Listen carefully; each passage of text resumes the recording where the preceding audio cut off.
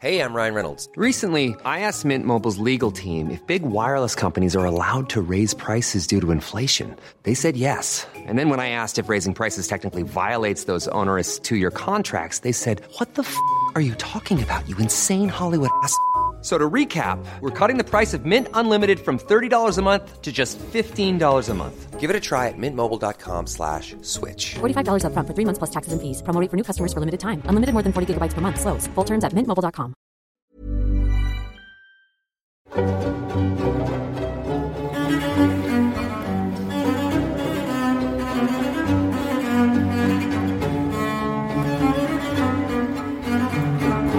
I want to tell you about Samuel Black Sam Bellamy, a pirate who has ended up being considered by many as the wealthiest pirate in history, outstripping even the legendary Henry Every, episode 256, get across it.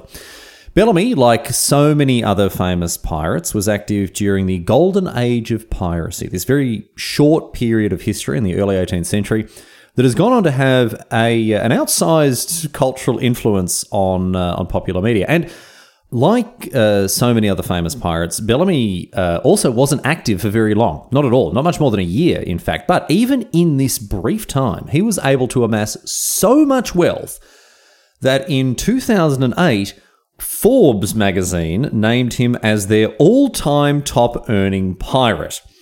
This is not something that I realised Forbes magazine kept track of, but you can go online and find this article. It really is something. Here's how the article opens. High seas piracy was the colonial era's version of investment banking. Through good positioning, aggressive go-getters could make millions from global trade and commerce in diverse sectors. They were frequently chased offshore to the Caribbean by angry governments, and in the end, they were sometimes sunk without trace. I personally never realised that there was so much in common between piracy on the high seas and the modern world of finance, but there you go. Forbes somehow managing to string these two things together. Anyway, Bellamy's story, it's a classic one. Born in 1689 in England, he joined the Royal Navy as a youngster. He served as a sailor before eventually ending up in the British colonies on the other side of the Atlantic by 1715. And in 1716, he left behind his military career for good, and with a group of associates in tow, he headed south towards Florida. He wasn't going to Disneyland, I'll tell you that, although he would have been first in the queue for it. Always good to get there early to beat the crowds, and he arrived 239 years early, so again, definitely he'd be first in line. But no, what he was really after was treasure. In 1715, an enormous Spanish treasure fleet had been sunk by a hurricane off Florida's east coast. The 11 ships that made up this fleet had been laden down with riches of all kinds, unimaginable wealth, and people had been searching for the wrecks ever since they sank. Bellamy and his mates didn't have all that much luck with their treasure hunting. They spent some time searching, trying to find the wreckage of this Spanish treasure fleet without really anything to show for it. And so before long, they gave up. Bloody waste of time, they say. Why couldn't they wreck their ship somewhere a little easier to find? Very inconsiderate of them. But even after giving up on treasure hunting, Bellamy's lust for riches didn't seem to have waned at all, because shortly after calling off the search, he fell in with the famous pirate Benjamin Hornigold and joined his crew. We heard about this a little bit in the previous episode 274, Edward Blackbeard Teach Get Across It, because it was at this stage that Hornigold had Blackbeard as his first mate. And you may remember from the last episode what happened next after Bellamy joined Hornigold's crew.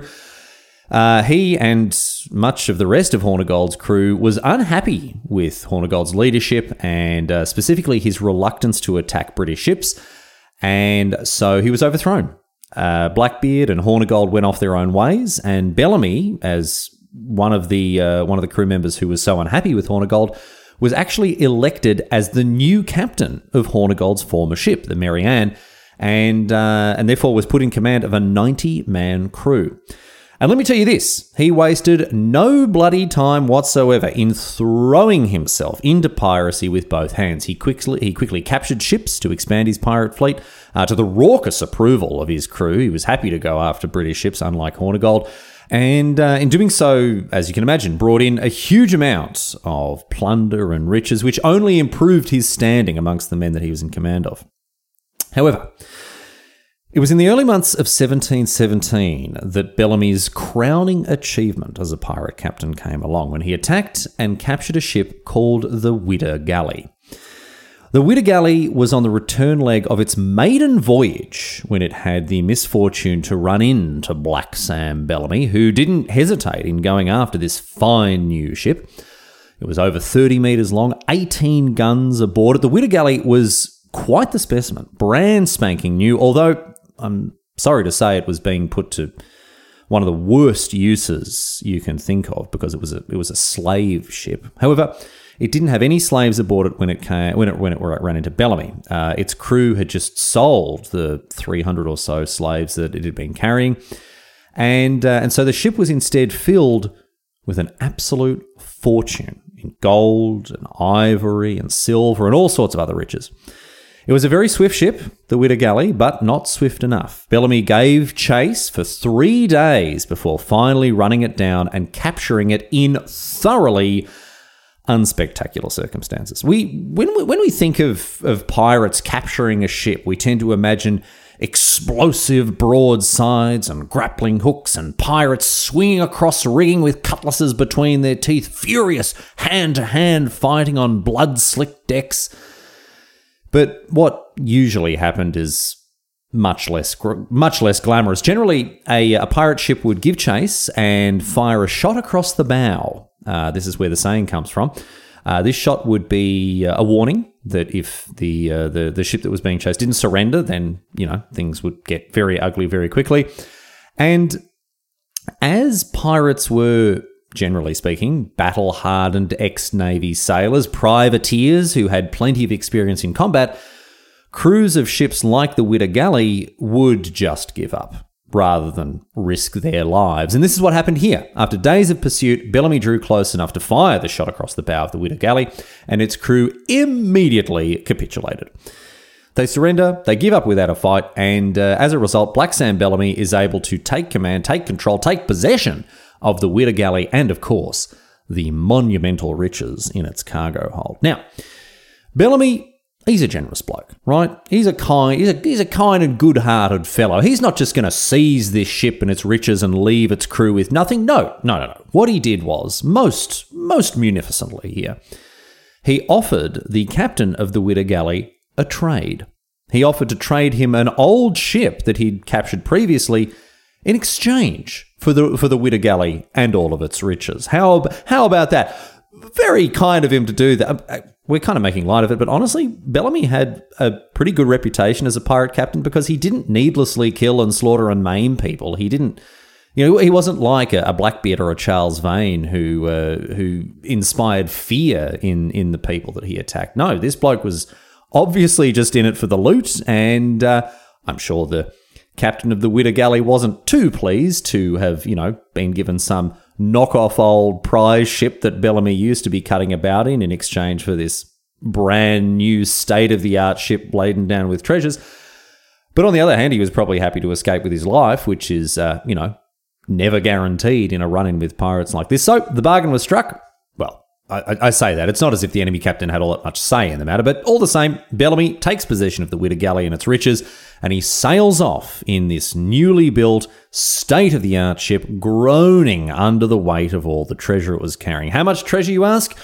Over 4.5 tons of gold and ivory and silver and all sorts of other extremely valuable goods were amongst the riches that Bellamy seized in the Widder Galley. This represented hundreds of millions of dollars in today's money. And honestly, it doesn't matter which currency you're using or, for that matter, which ton, hundreds of millions of dollars across this 4.5 tons. Anyway, with this wealth, Bellamy and his crew, they did some renos on the new ship. They added 30 or more guns. Why not? Of course, every pirate ship needs to be laden down with cannon. And they also ripped out everything from the slaving facilities to the captain's cabin to make the ship faster and more heavily armed.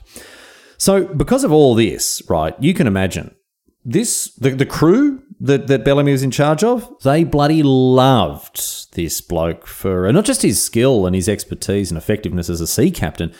Apparently, Bellamy was also just a very nice man. He was friendly and personable. He had good manners, and he was also very collaborative when it came to running his ship. He ran it like a democracy. He took on the views of his crew when deciding on the next course of action. He would often put decisions to a vote amongst the crew, and for this he was rewarded with the support and loyalty of the men that he led.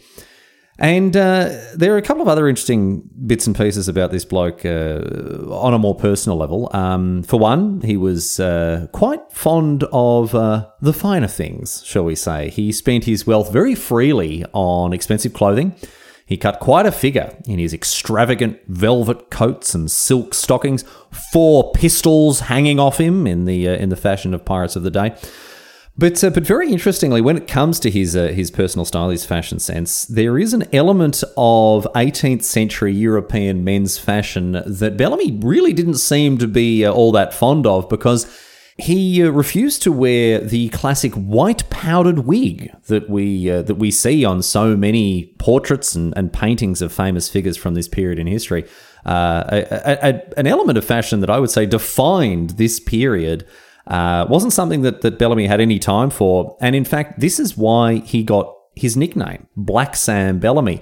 It was because instead of wearing a wig, he would just raw dog his hair. He had long black hair. He used to tie it back in a ponytail. And that's why he was called Black Sam, because he had black hair. I don't know what it is about pirates being nicknamed after their hair, whether it's their facial hair, Blackbeard, or their actual hair, Black Sam. I don't know what's going on with that. Anyway, Bellamy's depredations continued after his capture of the Witter Galley. He is thought to have captured and plundered over 50 ships, and Forbes magazine has estimated his wealth to be in excess of $120 million US, although honestly, that figure could be much higher. Bellamy usually sailed with 2 ships, the Witter Galley, bristling with guns as it was, and then a smaller and faster ship that could scout out areas and chase targets down. And for the most part, Bellamy killed very few people and sank very few ships. He would run down merchantmen, raise the black flag, fire a shot across the bow, and usually force a surrender then and there. Unlike someone such as Blackbeard, someone such as Charles Vane, who had fearsome reputations for cruelty and brutality, which in Vane's case was thoroughly deserved, in Blackbeard's case, mainly just for show. Bellamy instead was merciful. He was generous. He very rarely killed or mistreated those aboard the ships that he attacked, and so gained a reputation as something of a Robin Hood of the sea, a nickname that has stuck around to this day. And as I've already mentioned, he enjoyed the ongoing strong approval of his crew, who greatly enjoyed all the plunder and the wealth that Bellamy brought their way. However, they did not enjoy it for very long. Pirates, they tend to burn hot and bright, and most throughout this period in history had their lives of extravagance and plunder cut short by the long arm of the law. But that's not what happened to Bellamy. No, it was just good old-fashioned bad luck that brought him undone, sadly. Just a few months after capturing the Witter Galley, Bellamy cruised north with his little fleet towards New England. He captured ships and seized their treasure both en route and after arriving up at Cape Cod in Massachusetts. And Bellamy at this stage looked to be firing on all cylinders. He looked to be at his very best, a cargo hold full of loot and treasure that had been plundered, and a reputation that preceded him as... I don't want to say one of the good guys, but relatively speaking, when it comes to pirate captains, yeah, maybe we can swing it. Certainly one of the better guys. However, on the 26th of April, 1717, Bellamy's career came to an abrupt end. Off the coast of Cape Cod, Bellamy and the Witter Galley were caught up in a terrible storm, and after fighting against it for hours, at around midnight, the ship was driven into shallow waters. The hull became stuck fast on a shoal, and the violent gale-force winds ended up snapping the masts in half. This then caused the ship to list sharply to one side and begin taking on water, and before long, the Witter Galley was flooded, and it capsized, its heavy cannons ripping the ship to pieces as they tore through the storm-damaged decks and hull, spilling treasure everywhere. And I'm sorry to say that all but 2 of Bellamy's crew were killed in this wreck, including Bellamy himself. He went down with his ship, sinking to a watery grave alongside all his ill-gotten loot. And not too far from where the Witter Galley sank, his second smaller ship was also wrecked, sinking with only 7 survivors. And the story doesn't get much better for the 9 people that survived these 2 shipwrecks, unfortunately. They were arrested, they were taken off to Boston, and there they were tried on charges of piracy, which is not a very good thing for the old life expectancy, let me tell you. Despite an amnesty for pirates being announced for the 5th of September 1717, news of the pardon didn't arrive in Boston in time, and so most of these poor blokes were executed. 6 of them were hanged, two were set free, but the last one, a 16-year-old kid, was, tragically, sold into slavery and was bought by none other than John Quincy, the great-grandfather of US President John Quincy Adams. While Bellamy avoided the specific fate of most famous pirates in that he wasn't hanged by the neck until dead, he didn't avoid the general fate of most famous pirates because he died well before his time. And for the longest time after the death of Bellamy, the Witter Galley and its treasure was lost to the sea. Until quite recently, in fact, when in 1982 the wreck was rediscovered off the coast of Massachusetts. The Witter Galley became the first authenticated pirate wreck ever found in North America, and from 1984 onwards, when the discovery was announced, its treasure began to be recovered. The wreck was only about 4 metres underwater, although it was buried in about 1.5 metres of sand. But diving crews were able to work and extract the vast riches in the hold, along with other historical artefacts, many of which are on display in museums to this very day. One such artefact, perhaps the most famous, is also what conclusively proved the wreck was indeed the Witter Galley, the ship's bell, which is inscribed Witter Galley 1716 and is currently on display at the Witter Pirate Museum on Cape Cod, just south of Boston in the United States. But all this treasure that went down with the Witter Galley is, as I said, estimated to be worth hundreds of millions of dollars and is enough to give Bellamy a very strong claim to being the wealthiest pirate of all time. However, like virtually every other pirate of his time, he was never afforded the opportunity to live happily ever after with all his loot. Rather than at the end of a rope, the great Black Sam Bellamy, one of history's richest pirates, instead perished at the end of a Massachusetts nor'easter.